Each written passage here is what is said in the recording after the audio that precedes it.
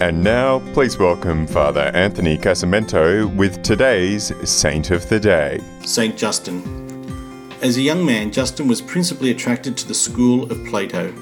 However, he found that the Christian religion answered the great questions about life and the existence better than the philosophers did.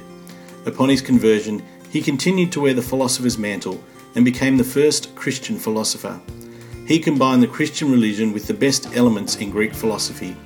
In his view, philosophy was a pedagogue of Christ, an educator that was to lead one to Christ. Justin is also known as an apologist, one who defends in writing the Christian religion against the attacks and misunderstandings of the pagans. Two of his so-called apologies have come down to us.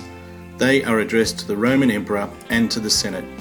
For his staunch adherence to the Christian religion, Justin was beheaded in Rome in 165. I'm Father Anthony, and that was Saint of the Day. For more episodes, go to cradio.org.au.